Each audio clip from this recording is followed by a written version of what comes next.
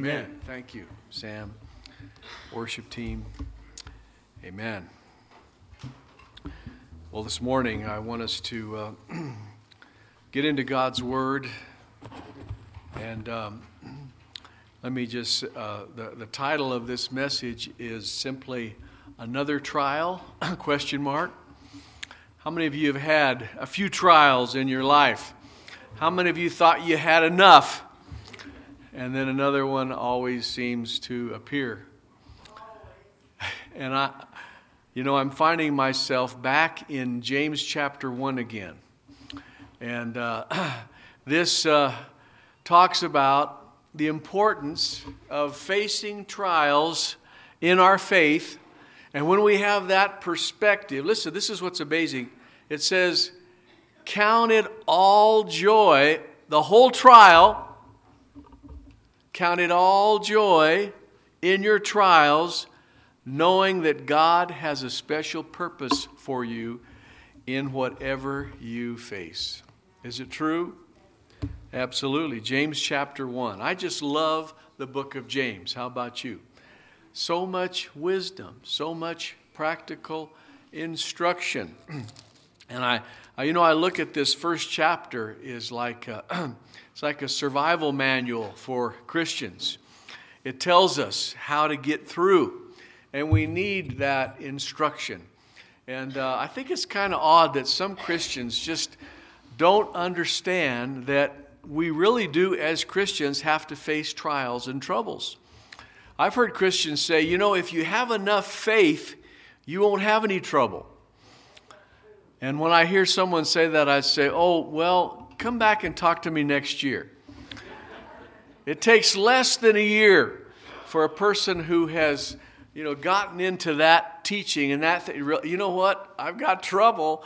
I've got trials. I need to face them. And it really doesn't have much to do with how much faith I have. And there are some Christians really believe in karma. Have you noticed that? You know what karma is? It's the idea if you do good, you will have good luck that will come back to you. And if you do bad, then you will have bad. And this is what they think. They think that if good things are happening to you, then you must have been doing good. If bad things are happening, then you must have been doing bad things. And so you get what you deserve. Guess what? Bad things happen to good people. And good things happen to bad people. We're living in a world that is messed up because of sin. It's out of order. There's no justice.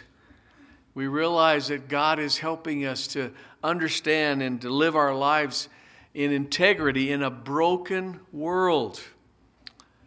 There's a lot of trouble. There's a lot of injustice. There's a lot of things that we don't understand. And that's why it's so important for us to know how to face our trials God's way. Now let's read this scripture, and then I'm going to give you a simple way of looking through it that will help you for yourself and help you help others who are going through trials.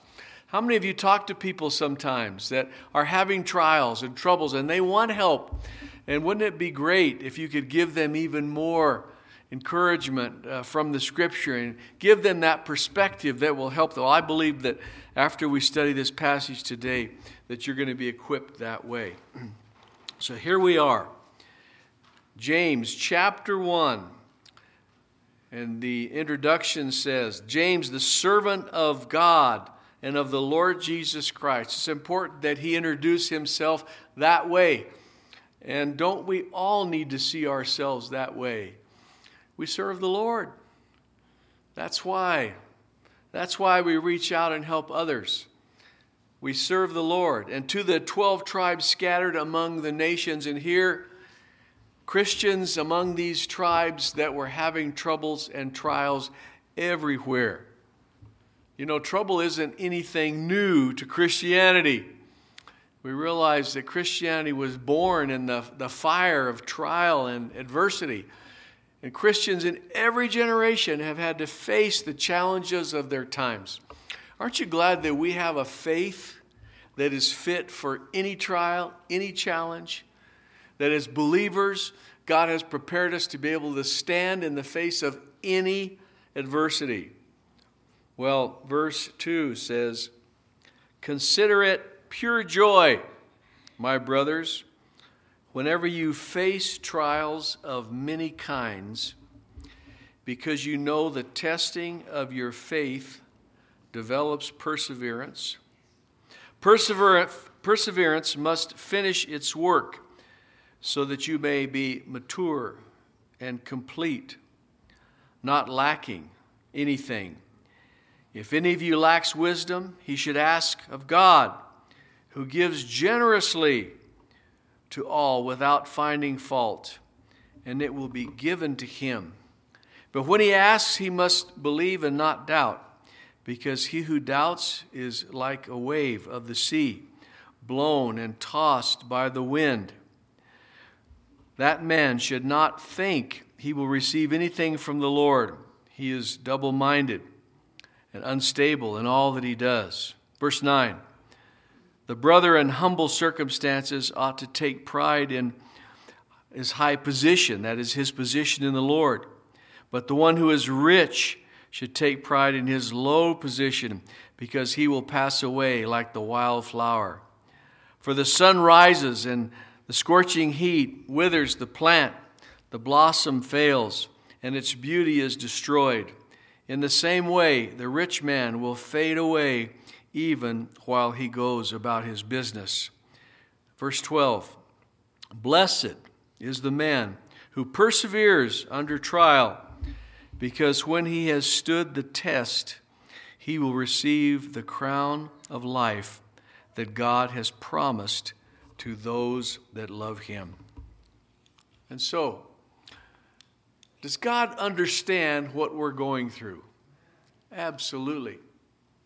And how much trouble does it take for us to recognize that we really need to learn to depend upon God, because our strength is limited. We do not have the resources that are necessary to always emerge victoriously.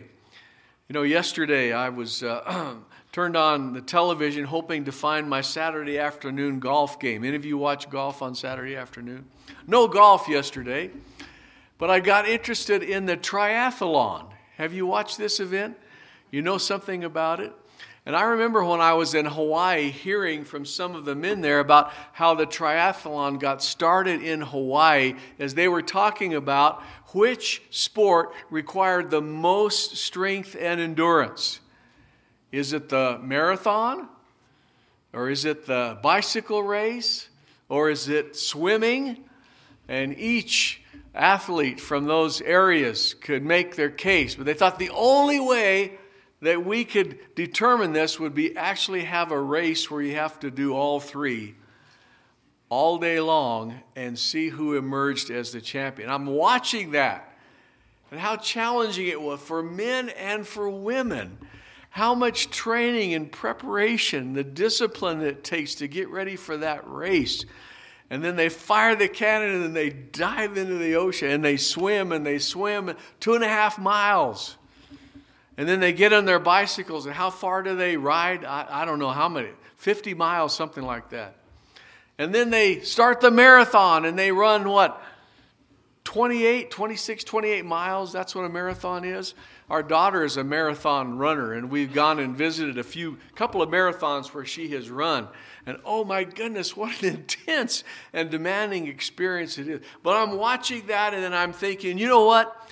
We need to tell Christians that what we're living here is a triathlon in terms of trial after trial, year after year, challenge after challenge, and none of us is up to it apart from the grace of God. Life wears us out, even living it as well as we possibly can. And you know what? The older we get, the more we know we need God. We cannot make it in our own strength. We absolutely need God.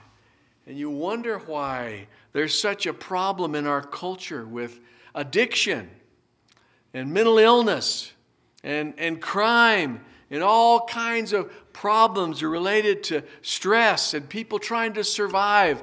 And as Christians, to take hold of God and just be determined to live our lives before Him with integrity and finish well. Oh my goodness, what a wonderful thing that is. And I trust that that is your commitment, your desire to honor God. And then you realize, how fleeting success is, and fame and popularity, and, all of the affirmation and the glory of this world. And we realize, you know what? It's better for me to live a quiet life following the Lord, a life of integrity.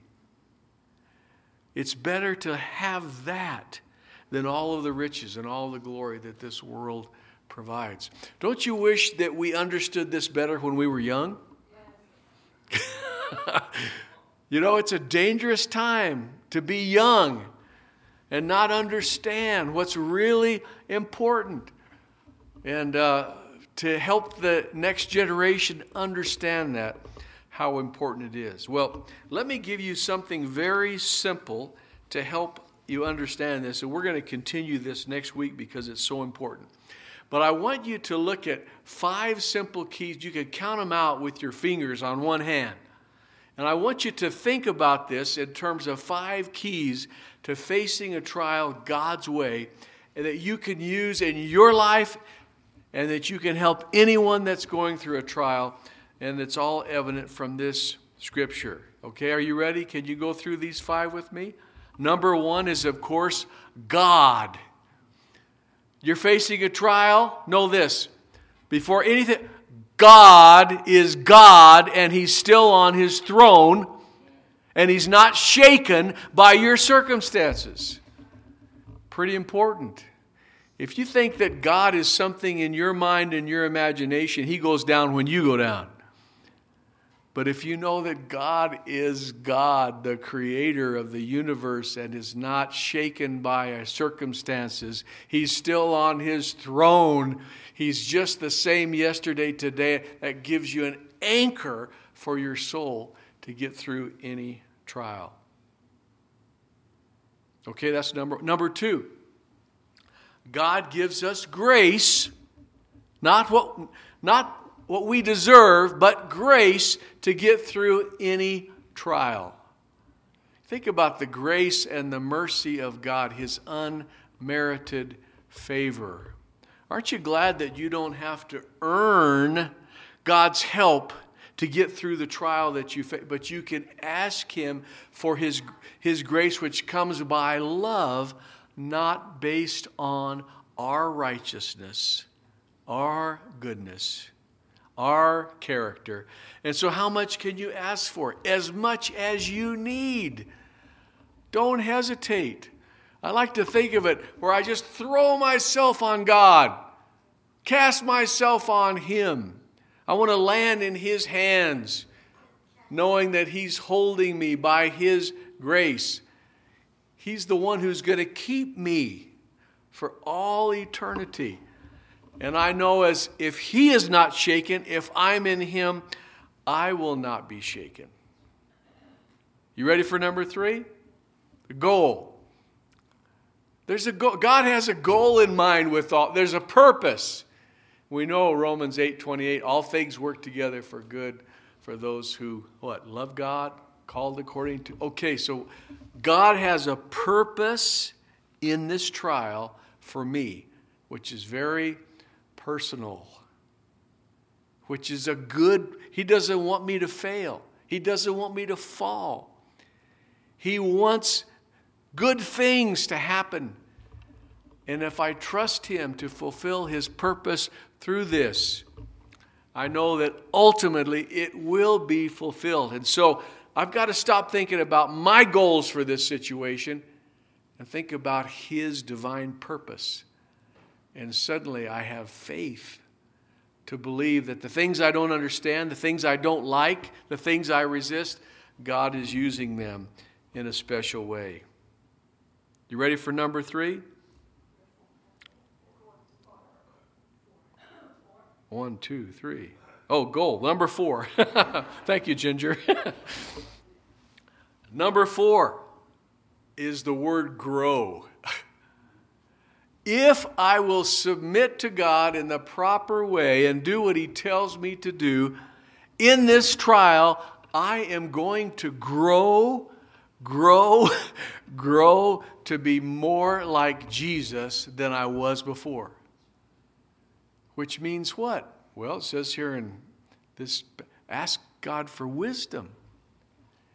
Be prepared to persevere, that God would strengthen your faith. Pray without wavering. And so I'm determined in this trial to grow in my faith and my character to become more and more like Jesus. And guess what? The more difficult the trial, the greater the growth. Isn't that true? Think back at your life, at the most difficult things that you faced, and as you turn to God, how God used those things to strengthen your faith, to help you increase in wisdom, for your character to be perfected. And then number 5, the 5th one, which is simply glory. Where does all this lead? It leads to the victory, the glory that God has for us in Him with His Son. How many of you would rather have eternal glory than lots of money? Success in this life, recognition, popularity, these things that we No. Do you want the glory of God, or do you want all that the world has to offer? I would like to have some glory that lasts for all eternity, which means I better be willing to give up some of the temporal things, not to compromise my faith for things that don't last, but keep my eye on the prize, which is the glory of God for all eternity. And so it's His glory in the Son of God for all eternity. That's what God is seeking to accomplish through all this. So, what are they? Number 1, God. Number 2, grace. Number 3, the goal. Number 4, grow. Number 5, glory. How many of you are ready to help somebody who's facing a trial? Just helping them walk through this understanding of God's purpose in it. Well, there's so much more that I could say. There's a song from the 70s that I used to enjoy, and I've been listening to it again, by Andre Crouch, Through It All. Do you remember that song? And I pulled up the words here yesterday, and I thought, you know what? This song is just as good as it. I'm not going to sing it for you, trust me. I'm going to read the words to you. And it's an old song, and some of you think it's old-fashioned, but you know what? The message is as good as ever. Andre Crouch, who went through some real trouble in his life, and what did he write? He wrote, I've had many tears and sorrows. I've had questions for tomorrow. There have been times I didn't know right from wrong. But in every situation, God gave me blessed consolation. He only gave me trials to make me strong. I've been to lots of places. I've seen a lot of faces. There have been times I felt so all alone. But in those lonely hours, those precious lonely hours, Jesus let me know I was His own. Through it all, Through it all, I've learned to trust in Jesus. I've learned to trust in God. Through it all, I've learned to depend upon His Word. So I thank God for the mountains, and I thank Him for the valleys. I thank Him for the storms He brought me through. You know, if I'd never had a problem, I'd never know that God could solve them. I'd never know what faith in God could do. Amen. How many of you know that God is faithful through it all? Faithful. Lord, thank you for this scripture which helps us remember that you're not going to leave us in times of trouble. No matter how great the trial may be, you intend to see us through. Help us, Lord, we pray. Lord, we just ask you to continue to increase our faith. Lord, I know that there are some here this morning that are facing some overwhelming trials and circumstances beyond their control. Lord, we just trust you to steady each heart. Lord, give us greater faith. Help us to ask you for wisdom and be determined to persevere as you help us to get through. Lord, we are so grateful that you are with us in this trial. And Lord, you are causing us to grow and to be more like your Son. We pray in Jesus' name. Amen.